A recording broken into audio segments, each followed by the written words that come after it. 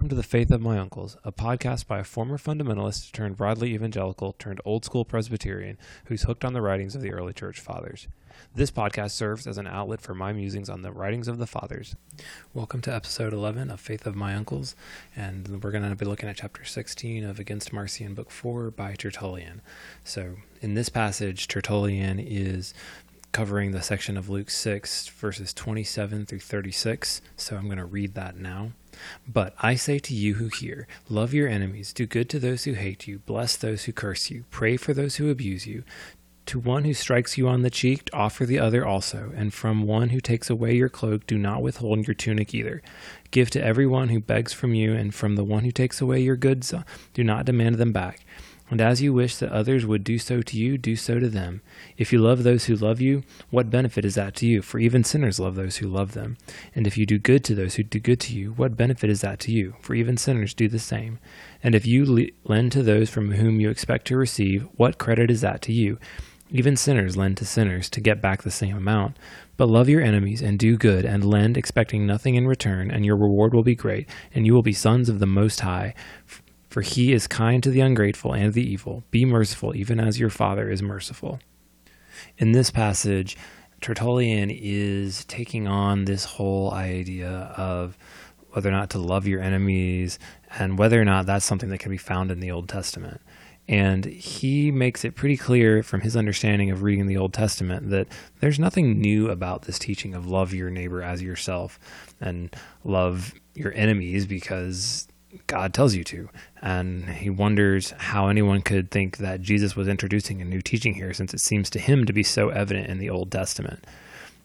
And if you're wondering where he gets this, well, he quotes Zechariah, where God says, "Let none of you devise evil against one another in your heart." And he also talks about Deuteronomy 32:35, where God says, "Vengeance is mine, declares the Lord." So Tertullian's question is, how do those Old Testament passages connect with Jesus' admonition to love your neighbors as yourself and to turn the other cheek? If you think about it, the underlying point is that God is calling us to be patient in the face of suffering. So whether or not that's an enemy tormenting us or whether that is not devising evil against our brother for a perceived wrong, those are all really just calls to patience at the end of the day. And if you think about the fact that God promises that vengeance is his and he will bring vengeance, then the encouragement to love your enemy as yourself is the same thing as saying don't devise evil against your neighbor.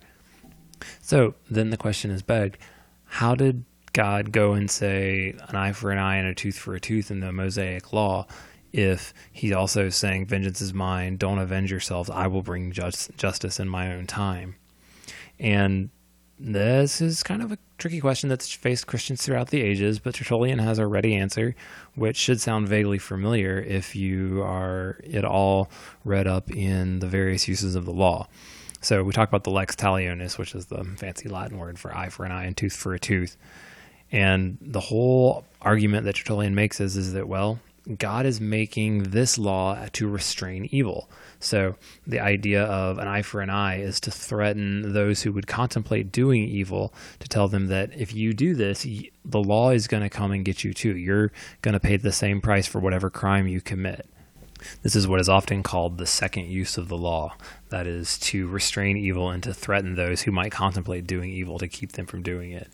And Tertullian applies this second use of the law to the unbeliever, saying that this is what will happen to those who sin against God. So God uses the second use of the law, or civic use of the law, to restrain the evil that they might otherwise commit.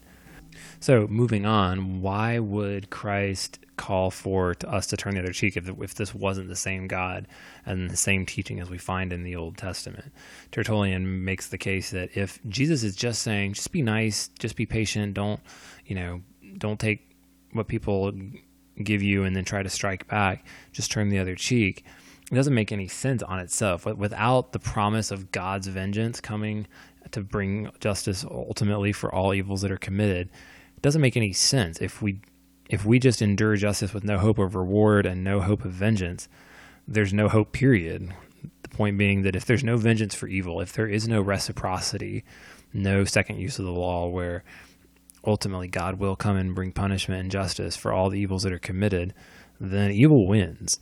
And if Christ was just proclaiming some newfangled religion or new teaching about justice that really is no justice, it's just be nice and try to avoid getting angry and striking back, that doesn't offer much hope to anybody. So why would anyone want to follow Marcion's God and do such a thing? And I dare say that sounds awfully familiar to those of us who grew up in this kind of post-modern world where, everybody is, truth is good for themselves, and, let's just try to be nice and all get along. It offers no hope to anybody and no answers for when injustice happens. The second passage or portion of the passage that Tertullian addresses is the part where Jesus says, "Give to everyone that asks of you and withhold not from anybody. If someone takes your cloak, give him your tunic also." And he here again says this isn't a new teaching, but just an extension of Old Testament guidance about liberality to the poor. So in the Old Testament, in the law, God prescribes that people, specifically being Jews here, are to be generous and provide liberality to each other so that there may not be any poor man among the people of God. And Christ isn't introducing a new precept when he says, give to whoever asks of you, not just to your brothers.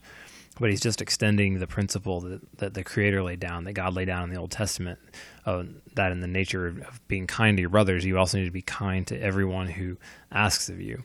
And so Tertullian kind of makes this redemptive historical argument that says that the kindness enjoined by the Creator to his neighbors and to your brothers extends to strangers, following the idea that the knowledge and government of God.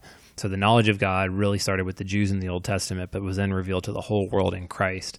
And so God was at first extending kindness and generosity to his own people, but then he went and extended it to the whole world when Christ came and revealed the full gospel to the whole world.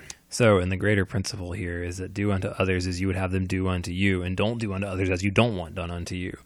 And Tertullian makes the argument that if this was the message of some new God and not the God of the Old Testament, we have no standard to judge what we should or shouldn't want, since Tertullian says that Marcion's God has no law and provides no guidance on what is proper morality. So therefore, the golden rule, if you will, as if it's taught by someone other than the God of the Old Testament, who's laid down a standard in the Ten Commandments and the whole law that he gave, just ends up being whatever anybody's internal desires and moral compass tell them to do. So you're basically at the mercy of your own conscience and others' consciences when it comes to what the golden rule means and how it should be applied in daily life. So even though there may be some general sort of vague consistency about what men do and don't like being done to them, just because there is the common grace that all men live under, recognizing good from evil by the light of nature, if you will, in terms of we all kind of know we want to be fed and we know that we want shelter. There's no true consistency of morality across the board, because the unregenerate, those who don't believe in the God of the universe that we all believe in, who read the Old and New Testament together, they're not living under the law of God. So we see with our own eyes that there is no consistency throughout all the various cultures of the world as to whether or not people agree about right and wrong. But if we look in the Old Testament and then read into the New Testament, we see that the Creator, the God of the universe, has established what is right and wrong from the very beginning and gave it to the nation of Israel as a written law so that we would know what was right and wrong. And then he kind of fleshes that out and expands it to give the full revelation of both the law and the gospel in Christ. And so that is how we know what is the golden rule. So, do unto others as you would have them do unto you is defined by the Ten Commandments ultimately. So loving God, and then don't murder, don't steal, don't lie, don't covet, all those sort of things. That's what defines what we should and shouldn't desire to be done to us and not done to us. And this is what I love. This is what I love seeing over and over again. I know I've said this probably every episode, but we're reading here in Tertullian about the clear distinction of the second and third use of the law, or maybe second and first, depending on how you read it. And you're also seeing the clear explication of the golden rule, just demonstrating that Christ wasn't teaching us anything new. This golden rule isn't some wishy-washy, just be nice to others and hope they're nice to you. It really is founded in the law of God that was given to Israel and ultimately to Adam back at creation. And so I hope this has been another helpful adventure into Tertullian's polemic against Marcion, and hopefully learn something new. That is, that the law and the various uses of it is not new with the reformers. The first, second, and third use of the law go all the way back to the roots of the early church. The next chapter picks up with Luke 6, verses 32 through 36, kind of rehashing some of the themes we've looked at previously, but also really focusing on usury and lending of money, and also more about reprisal. So join me next time as we continue looking at the Golden Rule and some of Tertullian's views on how we should loan or not loan money to other people.